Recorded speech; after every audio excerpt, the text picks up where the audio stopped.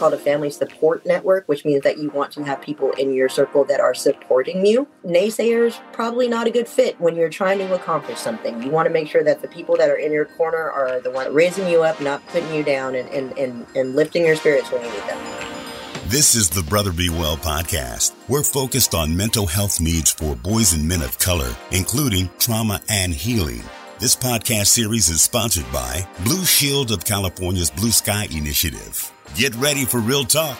And to our parents and caregivers, listen up, y'all. Hi, I'm Michael P. Coleman, Content Director for Brother Be Well. Former First Lady and Secretary of State Hillary Clinton gets a lot of credit for coining the phrase, "It takes a village to raise a child," but largely that credit is misplaced.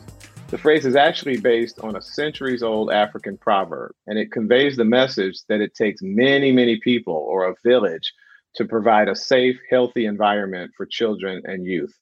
The adage can absolutely be applied to the village or the support network that's required to support families managing children with mental illness. It's crucial that families assemble a support network, ideally before the mental health emergency arises. During today's conversation, we'll explore some of the strategies and tips for doing just that, forming a family support network. And we're going to have this conversation with one of my favorite new partners here at Brother Be Well, Shannon O'Connor. She's an associate marriage and family therapist with HearU.org, one of our valued production partners. Hey, Shannon, how are you doing? Welcome back to Brother Be Well. Nice to be here. Really good to have you. Let's get into this conversation, if you don't mind. Okay, let's get started. It took me a minute to wrap my brain around the concept of a family support network. When the topic first came up with our team, I thought, what exactly is that? So as a marriage and family therapist, I thought we'd start there. How would you define family support network? It's a person or a group of people who are important to in this situation, your child, to help them reach whatever goals that there is that they need to be reached. So that would be a number of people. That could be family members. That could be neighbors. That could be friends. That could be a lot. It could be anyone that would be able to help and support your child to get where they need to go. Mm-hmm. And so I like the way you put it. You can look to family members if they fit the bill, but look across the street or at school or among your circle of friends, a variety of different places you can look for those people. Yeah.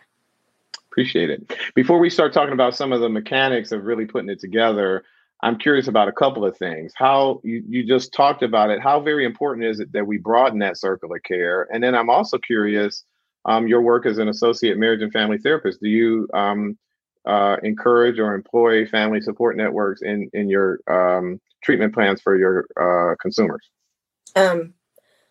I will say, for the most part, I try to make sure that the nuclear family is a part of the support for the child. Whenever I can get them involved in any of the sessions, I try to make sure I do that. I do also ask about their support network, like when I'm talking to the kiddos, or if I'm talking to like a regular client, like who are they going to support when they need this, when they need that, just to make sure that they are getting the support that they need. I do suggest that they bring people in, but most of the time they don't want to, but when they do, then it does work out.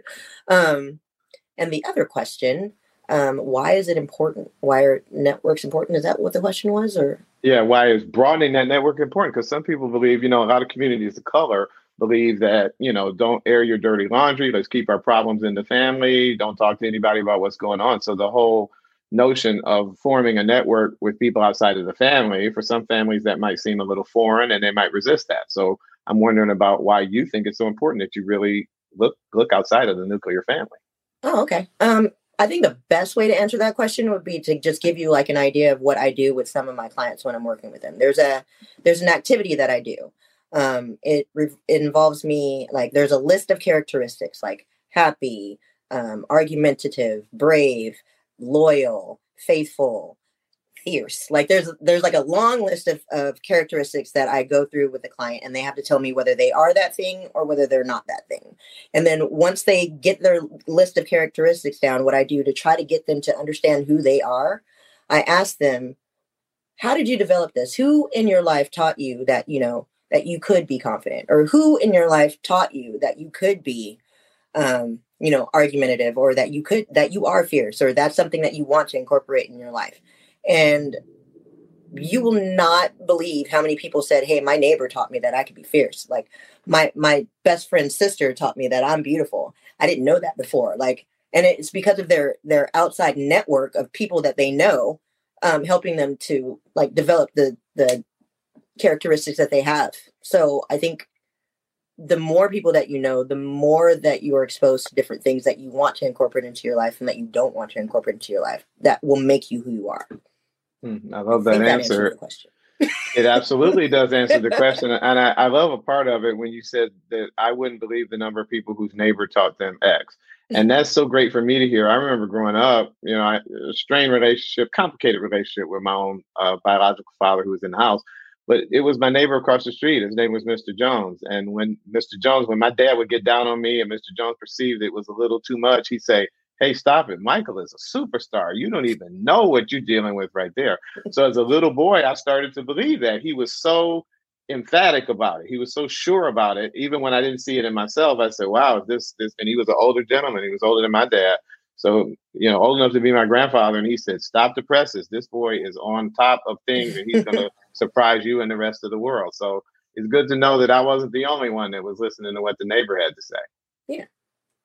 Kids are like sponges that way, though. They try to take in the good things, and sometimes they end up taking in the bad things too. But they look around and they try to see, what they can incorporate into their lives and make a part of, like, and they're just waiting for like the support from people to say, hey, yeah, you can do this, or yeah, you are this, or yeah, you do have the ability or the capability to do this. So yeah.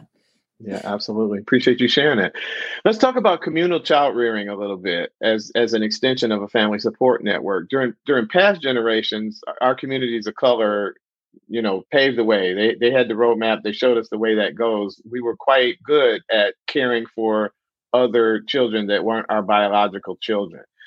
I'm thinking specifically of African Americans who sometimes showed up on these shores, as they say, and were separated from children sometimes before we got on the boat. But certainly as of the time we got up on a block, and we were sold away from our children sometimes.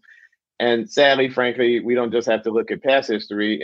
In the 20 teens, we had Mexican children separated from families at the border. And so other members of that Mexican community or non-Mexican community had to step in and care for those children. I'm curious here, Shannon, do you think there's anything to be gained by looking at history as we begin to form these networks?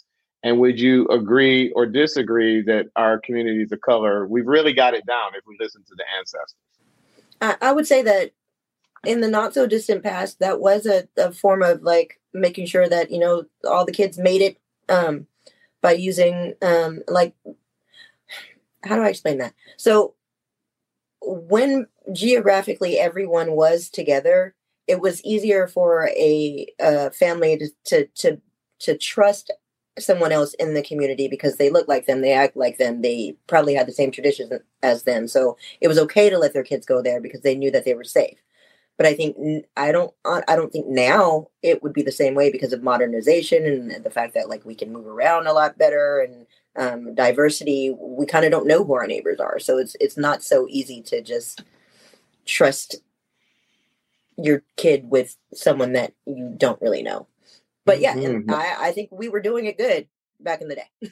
Yeah, we had it down then. I would agree with you that we don't know our neighbors the way we used to, and maybe we should get back to that. So maybe the short answer is, yeah, we could learn from people that had it down back in the past because they did it a little better than we might be doing it right now. But another thing about that is like we trusted people who had the same traditions and stuff with us because we knew that they'd learn the same things at home that they would out with neighbors back in the day. But it's also important to like let your children learn about other traditions and other cultures. So maybe branching out and getting to know your neighbors that you wouldn't necessarily have trusted back in the day, and getting to see if they're good people, like exposing your kid to those cultures might help them to like just broaden their own horizons. So, and maybe that you're right. We might not look like our neighbor, but we might find out we've got more in common with that neighbor that we don't look like than we think. That as well. Yeah. And that's something that I've learned, that we have more in common with our Asian neighbors, our Latinx neighbors, our white neighbors. We got some commonalities there. And certainly when you think about raising children, raising children is raising children. I don't care what color the kids are or the parents are, it's the same thing. And mental health is, schizophrenia is schizophrenia. It's not different if you're Black or if you're Asian. It's schizophrenia. So we could learn from partners, neighbors, friends. Yeah. Let me throw out a couple statistics for you specifically as they relate to kids and relationships to their biological fathers. Over 57% of Black children don't live with their biological father. 31% of Latinx children don't live with their biological father. I was shocked by that. And I'm wondering about whether you were surprised by that. I'm not a clinician, so I'd love to hear what you have to say about that. And then what would you have to say about other communities really needing to feel the urgency to fill that gap? That's not something that can wait. 6 out of 10 Black kids aren't living with their father. Somebody else in that community, somebody at the barbershop, somebody across the fence, somebody across the street, maybe it's Uncle Joe. Somebody's got to fill in that gap, I think. What do you think about that? I'm not surprised by the statistics. I'm sad that I'm not surprised by the statistics, but I'm not surprised by the statistics. And I do agree that there is a void there, and that someone does need to fill in that gap. We can get into the hows and whys, but that would take forever, so we're not going to. But I think I agree to a certain extent that that gap needs to be filled by someone. I don't necessarily think that it needs to be filled by the parent that is no longer there because of whatever reason that they're not there. I think there's some healthier, non-healthy things that would have to be discussed within all that. So yeah, I agree to an extent. I agree. I appreciate that. You know what? I can see down the road, you and I might put a show together for Brother Be Well. We could call it Stump the Clinician. Because let me throw out another stat and see if you're surprised by this one, because this one knocked me out of my chair, Shannon. 72% of Black babies are born in this country to unwed mothers. 72%. Does that surprise you? No. Whoa! It's been a long time since my children were born. I was 7 out of 10 of these women don't have a life partner there. So that, I happen to think raising children is a communal activity. So I don't know. I've got all the admiration in the world for people that do it by themselves, because I had a hard enough time with somebody. I don't know how in the world somebody does it by themselves. We'll do Stump the Clinician here on Brother Be Well. I'll get back to you on that. Let's move on to the next question. Some of the tenets for building a family support network can be borrowed, I think, from old-fashioned professional networking strategies. I'm thinking about hosting social events. You at work, you host a social event, you invite people. Back in the day, people don't do it anymore. You pass out a business card, you built your network. I think families have been doing that for a while, and we call it something different when you got little ones. We call it play dates. Families get together, you organize a play date, all the kids come over, and the parents meet and network and figure out what they've got in common and what they don't, where they work, what kind of work they do, what some are good at, what others are not good at. What can you say about that? And can you walk us through some of the other mechanics of literally building your family support network? How do you go about doing that? Well, I think playdates is definitely a good way to start, obviously. But I also think that when you think about like how you have to support your network, like you're thinking that you have to go and like be a politician and like schmooze people and have to go to different events and talk to people and try to get them on your side and stuff. But it's actually a natural process. It really is. Pay attention to your kid. Who are they hanging around with? Who do they feel comfortable with? Those are the people that you want to bring in. If they have karate class or if they have dance class, who are they flocking to? Those are the people that you want to bring in. If they have school activities, if there are people that they feel comfortable with there, those are the people that you want to bring into your network. So you let your kid do most of the work and you just pay attention and then do the talking afterwards. I think that's the best way to go about doing it. I love that idea, but I have to say, I wasn't thinking about schmoozing. You put words in my mouth. I said nothing about schmoozing. No, I was thinking on the broader, like when I talk to people about how they build their support network, they're like, you know what, it's just so exhausting to have to go to things and like meet people. And like, but normally you don't have to do that. You just follow your kid around. Yeah. Oh, he likes him. Okay, let's go talk to him. It's that easy. I like the way you put it. Let the kids do the work because the kids have already figured out, who they like and who they don't, who their friends are. So there's some commonalities there already. And so it stands to reason. It's not a perfect science, but if the kids get along, the parents have got to have something in common. Maybe there's a better chance of it at least. So I love that approach. Really love that approach. As an associate marriage and family therapist, can you touch on family dynamics a little bit and discuss the importance and the critical need, I think, to differentiate between those who might be very biologically close to us when we think about a nuclear family and those who are on the team or on the network. They don't always coincide. Grandma might be a great grandma, but she might not be a fabulous family support network member. So can you walk us through a little bit about how you can gently sift out the biological family that aren't on the team without alienating the family member? Okay. This one kind of stumped me a little bit, but I thought about it and I'm thinking that there's more than one network within a family.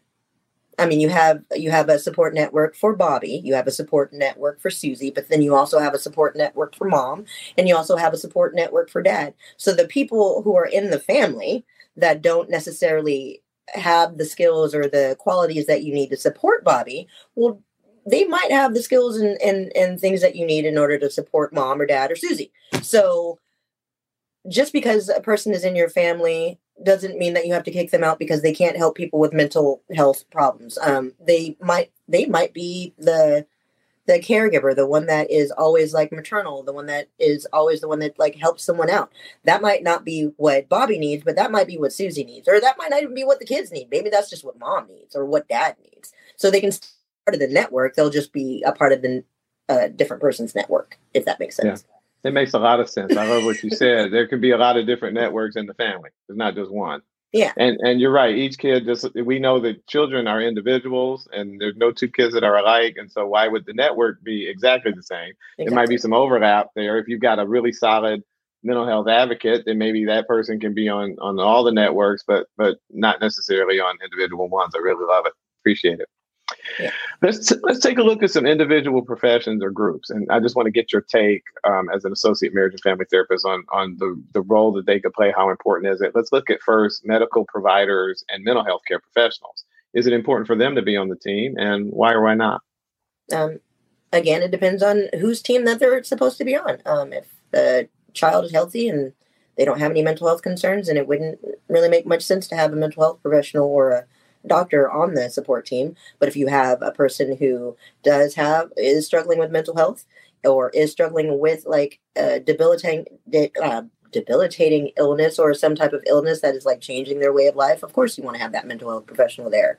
And of course you want to have the physical health professional there. Really? Well, I'm going to challenge you then. Why is it so important that you said, of course, the physical health person is there, but you could make the same argument. If the kid's not sick, why do you need a doctor there? Yeah, that's what I'm saying. If he's not sick, then they don't need to be on the team. But if he is, then yeah, they do need to be on the team. It depends on who's supporting who. And it depends on who's putting the team together, because I think you and I might put a different team together. I would want a mental health clinician in the background, because I'm thinking, what about the kid that now maybe for you it's easier to identify when there's the signs of mental illness. I don't have that experience, so I would want somebody kind of in the wings. When I think about a team, you got a basketball team, you got 5 people on the court, but you got some people on the bench ready to step in when you need it. And I would think that you need a mental health clinician sort of at the ready. Because you don't know, from what I understand, a lot of mental health, and I could be wrong, help me out, a lot of mental health conditions can arise really, really quickly. That a kid can go from being completely fine and functioning well, and then something could trigger a mental health condition based on brain chemistry or biology, but something can get triggered really super quickly, and you got to be ready to act fast. But if I'm wrong about that, let me know. I don't think you're necessarily wrong about that, but I think you can start a support network without those people until that situation arrives, and then bring that person in. I got you. I got you. I'm going to think about that a little bit, and I wish we had more time to explore that one. What about spiritual leaders? I was thinking about clergy or spiritual leaders. And do you have any tips for people for filling that void for families that don't have a religious underpinning or foundation? For some families, that would be super easy. You could go to the deacon or the pastor's wife or whatever. But if you don't have that underpinning, do you have any tips for how people might be able to reach out and connect with someone that could be on the network? Yeah. I think the basis of having a religious following, still not what I meant, but having a religious background is to teach teach children like the moral codes, like learning like ethics and what's right and what's wrong and what's bad and what's good and all that stuff. And if you don't have any type of religious background, it's not as important as what the lesson is, if that makes sense. So I'm pretty sure everyone in their family has an elder, someone who has been through some things, who has seen some things, who has experienced some things and knows right from wrong and is a very morally upright person. That would be the person that you would take your kiddo to in order to learn those things, I think. Mm-hmm. Mm-hmm. And what you just reminded me of there, Shannon, is the old adage, do unto others as you would have done unto you. Treat other people like you want to be treated. I believe that's the golden rule. Mm-hmm. And I'm pretty sure there's a scripture that's associated with that. But that's a truth that transcends religion, I think. That's a basic way of treating people that you can teach without a formal religious structure. And as you said, everybody's got an elder or somebody that can serve in that role. So that's pretty powerful. I appreciate it. Let's think about teachers, educational providers. Should they be included? And why or not? I'm thinking yes, for the most part. And that is mainly because teachers, honestly, are as invested in your kid as you are. They see them for most of the day, for most of the week. So they know like what your kids' behaviors are, what they like, what they don't like, who they're hanging out with, who they're having problems with, their social issues that they're having. If you're isolated, they know that stuff too. So bringing a teacher in who sees your child more than you do, probably during the day, would be a really good support person for you to have on your team. I think that you're 100% right on that. I already love talking to you because rarely I think you and I think the other person is 100% right. And I love talking to people that challenge, notions and questions and really want to dig deep and think about things. So I appreciate that. But I think you're 100%. That teacher is with, especially for working parents, that teacher might be maybe not with you, but awake with your child. If you don't count the time you're sleeping, that teacher sometimes is interacting with the child for more hours a day than you are. So it behooves us to include those educational folks in those networks. And another thing about that, though, is like school is where you encounter most of the stuff that you wouldn't encounter at home anyway. Like you're going to encounter new stuff at school. So your teacher is probably going to be the first person to see you react to something that you've never experienced before. So they're already going to know, like they've already handled it.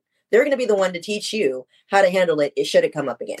Like they're like one of the best team members that you can have. Certainly. Yeah, I think so. Certainly a good teacher. And we could have a whole conversation about that quality of education. And if you've got a solid teacher that's committed and in there, and teachers are some of our unsung heroes, I think, underpaid. We could talk about this all day. But yeah, I think that educational providers should certainly be in the loop there as well.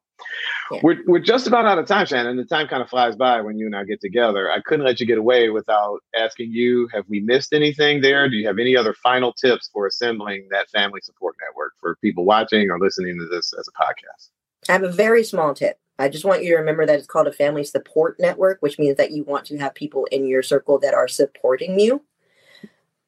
Negative naysayers, probably not a good fit when you're trying to accomplish something. You want to make sure that the people that are in your corner are the ones that are your biggest cheerleaders, the ones that are like raising you up, not putting you down, and lifting your spirits when you need them. Yeah, I love that as a final tip. The term that comes to mind sometimes, and I'm not crazy about the term, is you want your ride or dies in there. That's the term people use. I never like it because I don't plan to die. I want to ride. Like, I don't either. I can't just ride. I that's exactly what I was going to say. I don't want to ride or die. I don't like that either or. I want to ride, and you want people that are going to help you ride, right? Not help you die. We can figure that out. Shannon O'Connor, Associate Marriage and Family Therapist with HearU.org. Always a pleasure, ma'am. Great to talk to you. And thank you for being willing to be with us. Really appreciate it. It's been fun. We'll see you next time. Okay. And I want to thank you for listening into this. And I also want to thank our sponsor for this particular video, Blue Shield of California, and specifically their Blue Sky initiative. That initiative boosts access to mental health support. You can read all about that fantastic program at this website, bluesky.blueshieldca.com. That's bluesky.blueshieldca.com.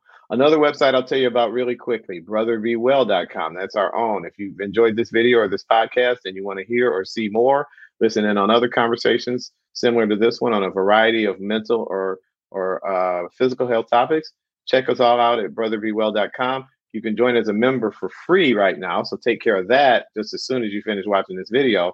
And while you're there at brotherbewell.com, sign up for our blog. Just give us your email address. And then 2 or 3 times a week, I believe, you'll get notifications in your inbox when videos or podcasts just like this go live. So take care of all of that at our website, brotherbewell.com. My name again, Michael P. Coleman. I'm Content Director for Brother Be Well. It's a great honor of mine to serve in that role for you. And I want to ask you to do 2 quick things for me as we wrap up today. Take great care of yourself. And then when you get it down, we're talking about these family support networks, right? You can be somebody, a member of their network. Reach out, find somebody that's struggling, find somebody that needs a little help, and help take care of them too. So do that for me if you would. Till next time, bye-bye.